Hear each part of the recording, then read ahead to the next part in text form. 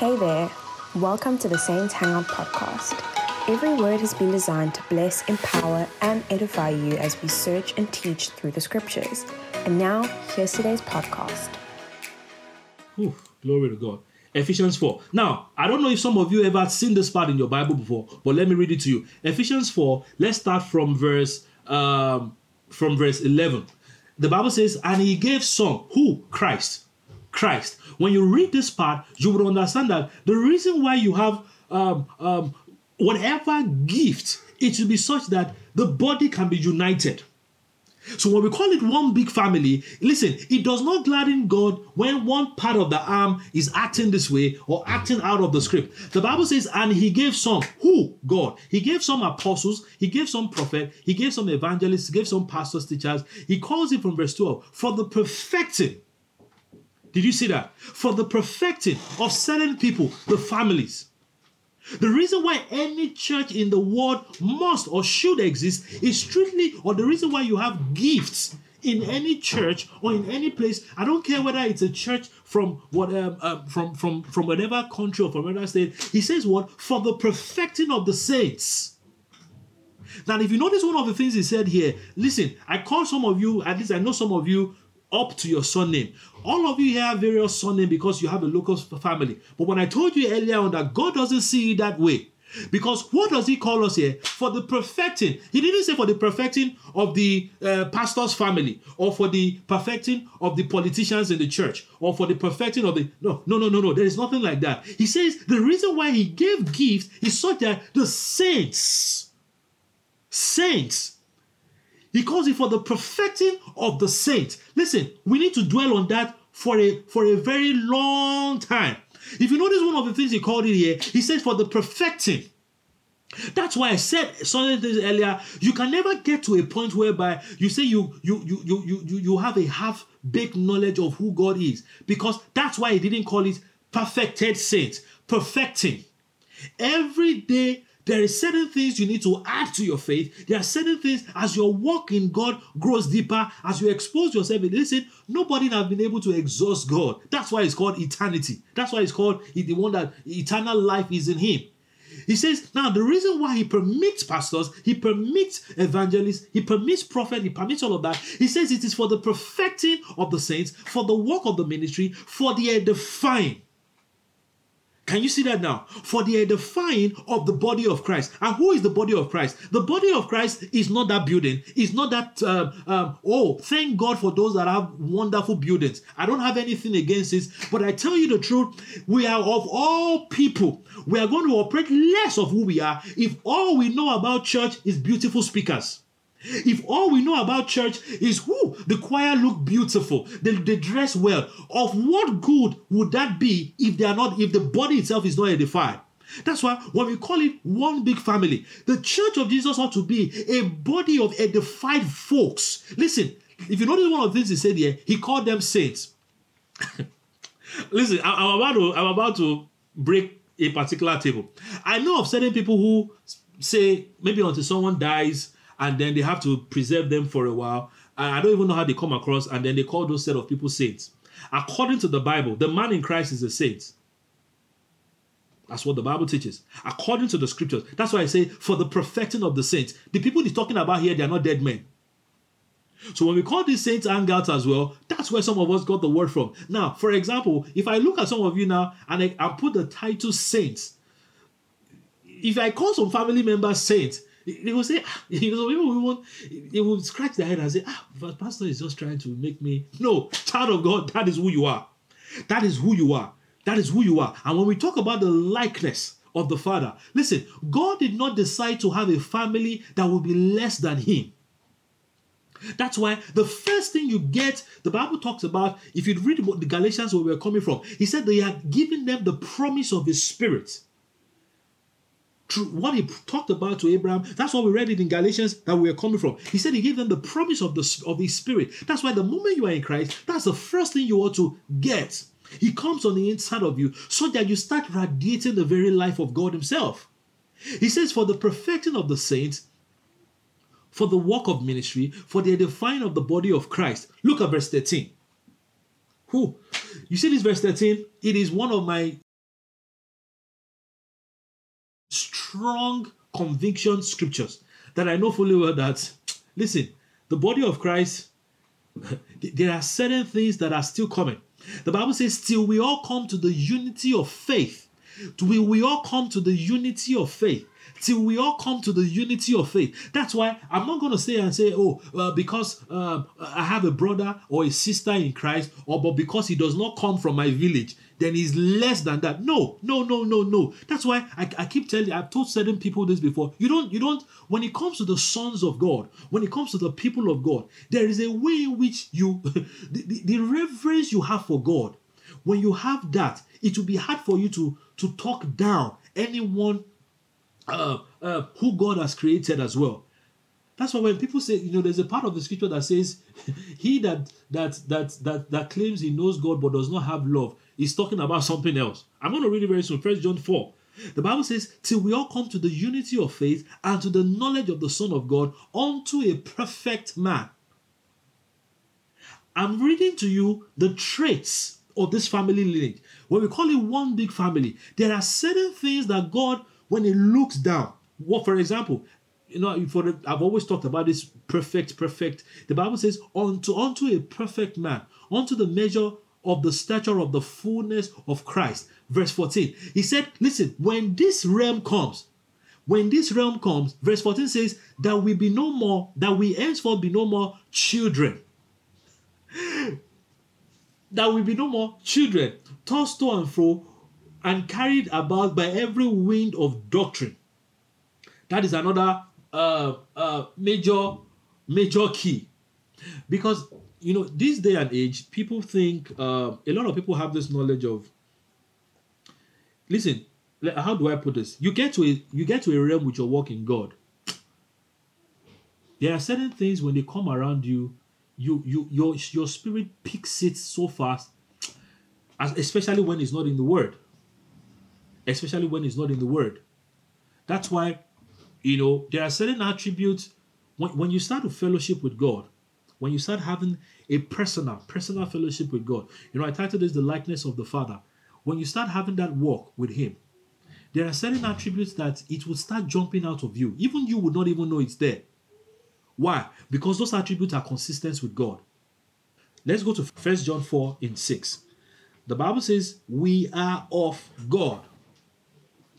He that knoweth God heareth us.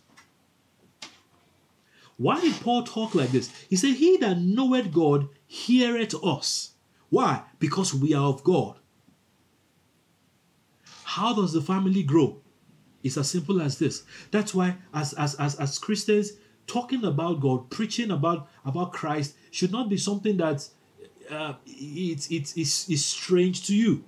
He says, we are of God, and he that knoweth God heareth us. He that is not of God heareth us not. Hereby we know that the spirit of truth and the spirit of error. Verse 7. Beloved, let us love one another, for love is of God. Listen, this, I thank God that he said, for love is of God, and everyone that loveth is born of God. I know I read multiple scriptures already, but as you can see here, it says, for everyone that loveth is born of God and knoweth God. Let's stop there.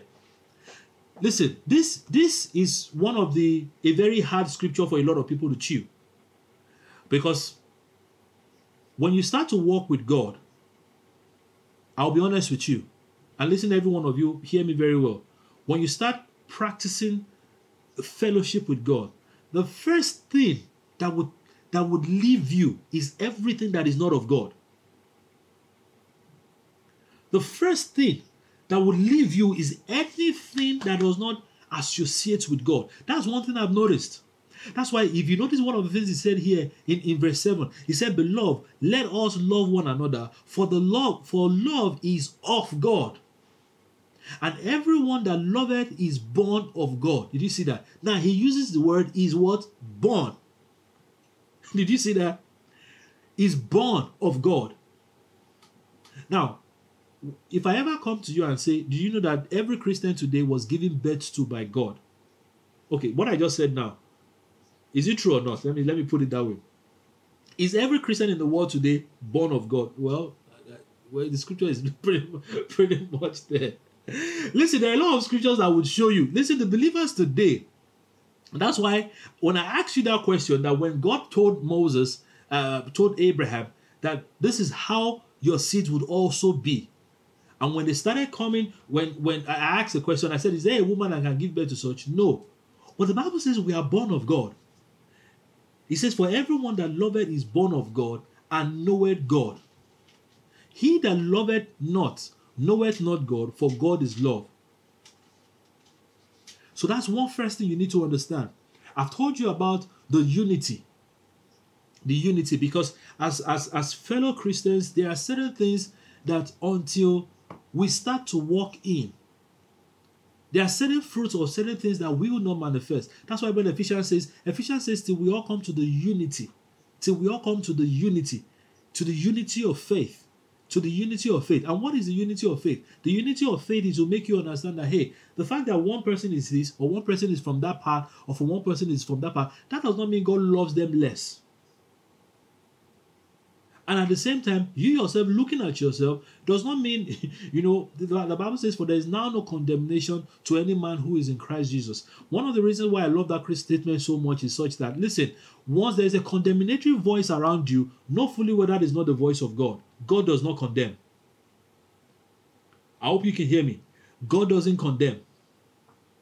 The fact that you're struggling with certain things and you're trying to, no, because why? God loves his family. The same way he wants to, an average father would love his own home. It's the same way. Listen, God doesn't lose. That's why, I said certain things like, God doesn't look down and say, this is Saint this or parish that. When God looks down, he looks down at his children. But yes, the church now becomes the organizational structure in which we use to carry out the function of the things he wants to do. For example, expand his family lineage. But the most important thing is, one, God gave birth to every one of us, because 1 Peter, 2 Peter showed us that. He said, being born again, not of the corruptible seed, but of the incorruptible, by the word of God that liveth and abideth forevermore. That is the word that gave birth to every one of us, the ones were in Christ. But then, after that, there are certain traits that we ought to start having. Because in the teaching of this one big family, one of the things I want to achieve, or one I want to make us get is this. First things first. First things first. Every Christian ought to see themselves through the reflection of what God sees you as.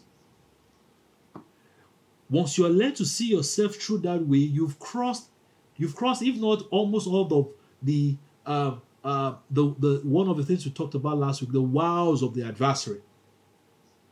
Because that's why I call it the likeness of the Father. Because when you see yourself the way God sees you, that means there was a plan. I read something in Matthew 6. Let's go to Matthew 6. I read something in Matthew 6 recently. I think it just blessed me. I think it just blessed me. Matthew 6. The Bible says, Matthew 6, let's read from verse 11. It says, give us this day our daily bread, and forgive us our debts as we forgive our debtors. It says, lead us not into temptation, but deliver us from all evil. For thine is the kingdom, the power, the glory. Amen. From verse 14.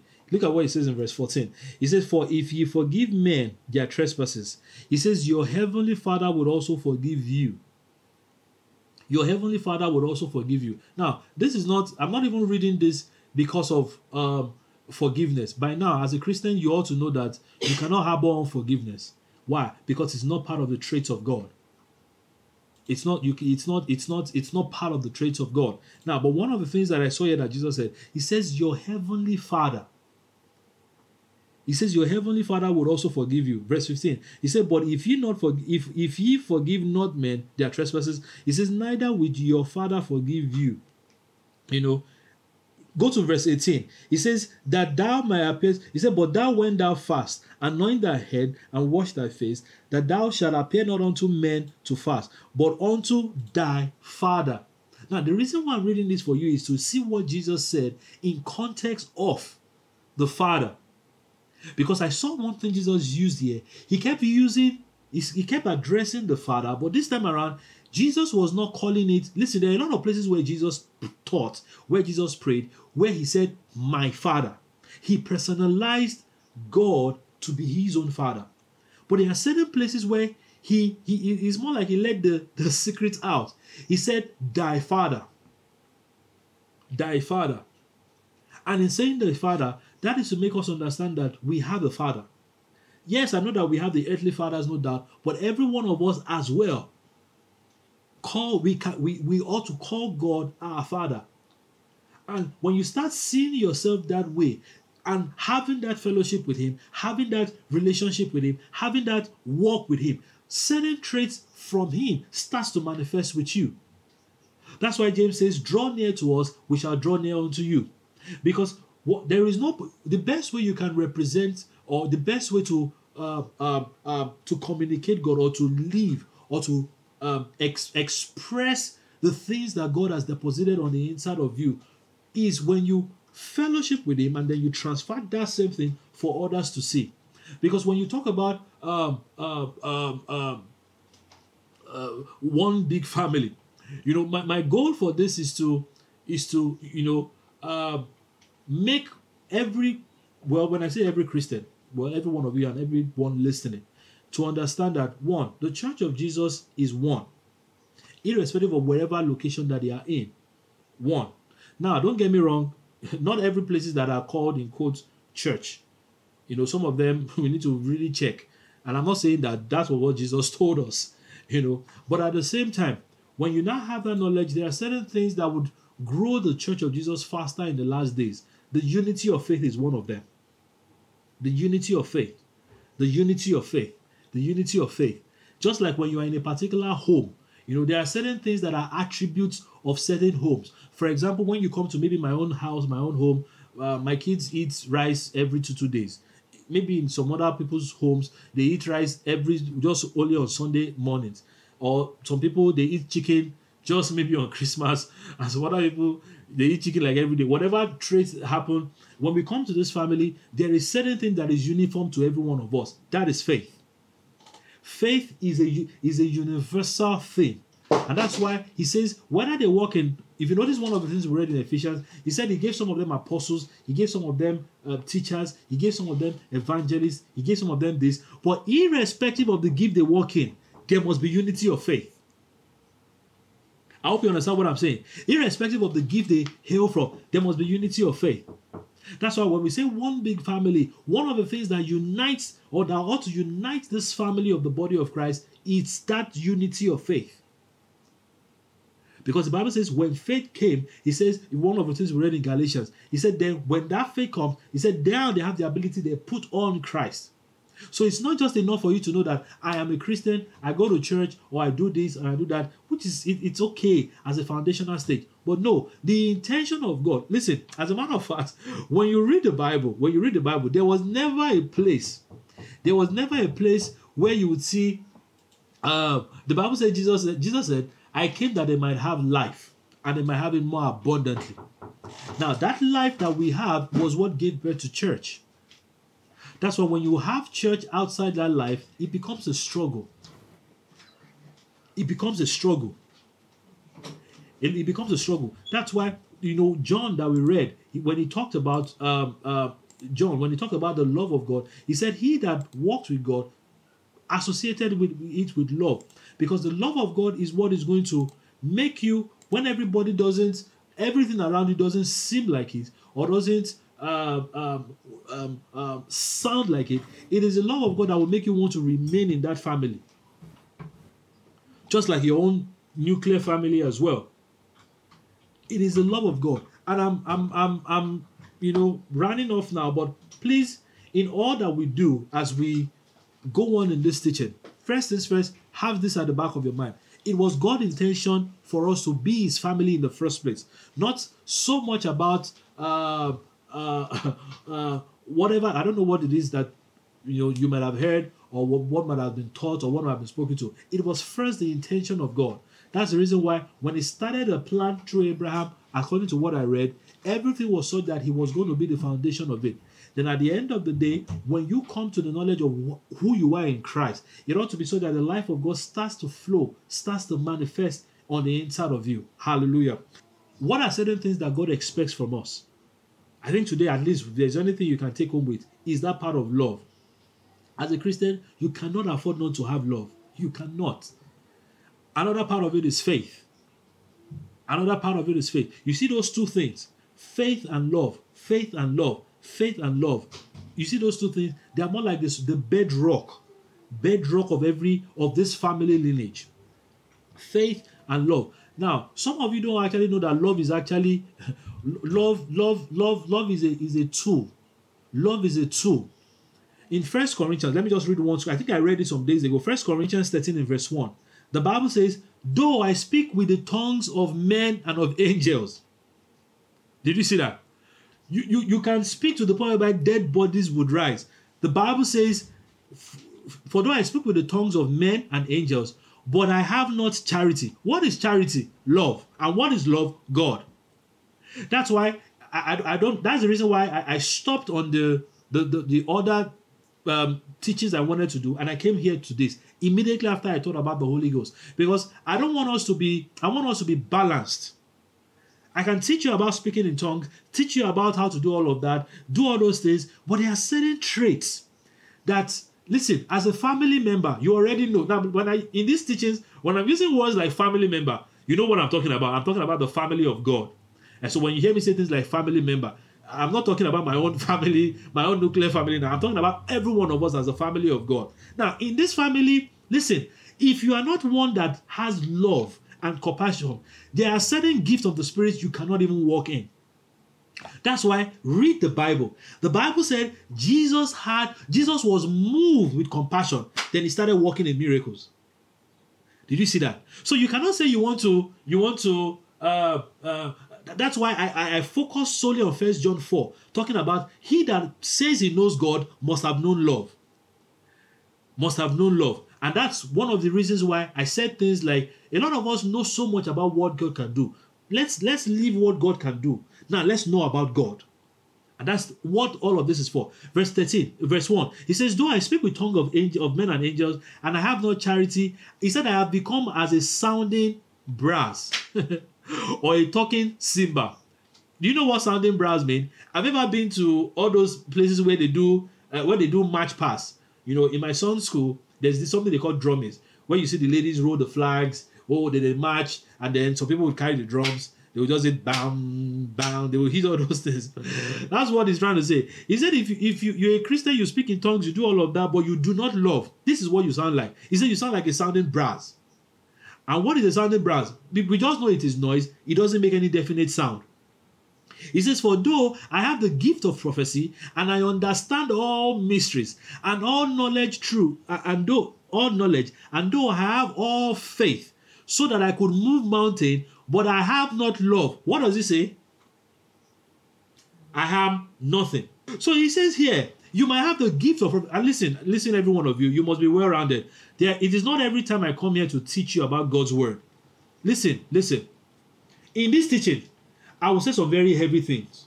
Very heavy things. Because the goal of this teaching is to make you become sons. While I was preparing for this, there is a scripture that came to my heart. The Bible says, he whom the Father loves, he corrects. Him whom the Father loves, he corrects. And while I was meditating on that word, I heard the Spirit of God say, if anybody ever gets to a point whereby you cannot, the correction of God does not even sound to you, doesn't even occur to you, check your sonship. When you ever get to a point whereby you do wrong things with ease, let me put it that way. You do wrong things with ease. Something is wrong somewhere. It's not every time you come to, listen to me. Now let's pray. It's not every time you come to God that he tells you about how he's going to multiply fishes and 5 loaves, turn miracles. It's not every time. There are times he will tell you, before you come and talk to me, go and apologize to that person. It's there in the scriptures. He says before you come to pray, first go and forgive those that you yourself have not forgiven. And listen, that's why the Bible calls it, we all have to come to that unity of faith. God does not have special privileges for anybody. That's the truth. And that's what listen, I hope by the time we get to the ending of this teaching, some of you will not think I'm mean. Because listen, this is a family meeting. And in family meetings, we tell ourselves the truth. Some of you had one big family. You think we're here to share inheritance. I am here to tell you certain truths. That's why I'm first taking it. We are not here to share any inheritance. We shared inheritance like some Sundays ago. Here we are going to share certain things. And I'm also reading this so that even as a preacher of the word, we check ourselves. He says here that you might have the gift of prophecy and you understand mysteries and you have knowledge, that you have all kind of faith that can even move mountains. But if you don't have love, he said you are nothing. And I'm reading this because God does not want us to be half-baked folks. Where is the other one? He says, for though I bestow all good, I feed the poor, though I give my body to be burned, but I have no charity, it profited nothing. Let me tell you why he's talking about this. Love is a spiritual gift. Love is actually one of, the Bible says, and the fruit of the Spirit. The first thing he talked about was love. Before every other thing, the first thing he talked about was love. Thanks for listening today. We know these words have encouraged and edified you. Now go on and walk in the truth of God's word.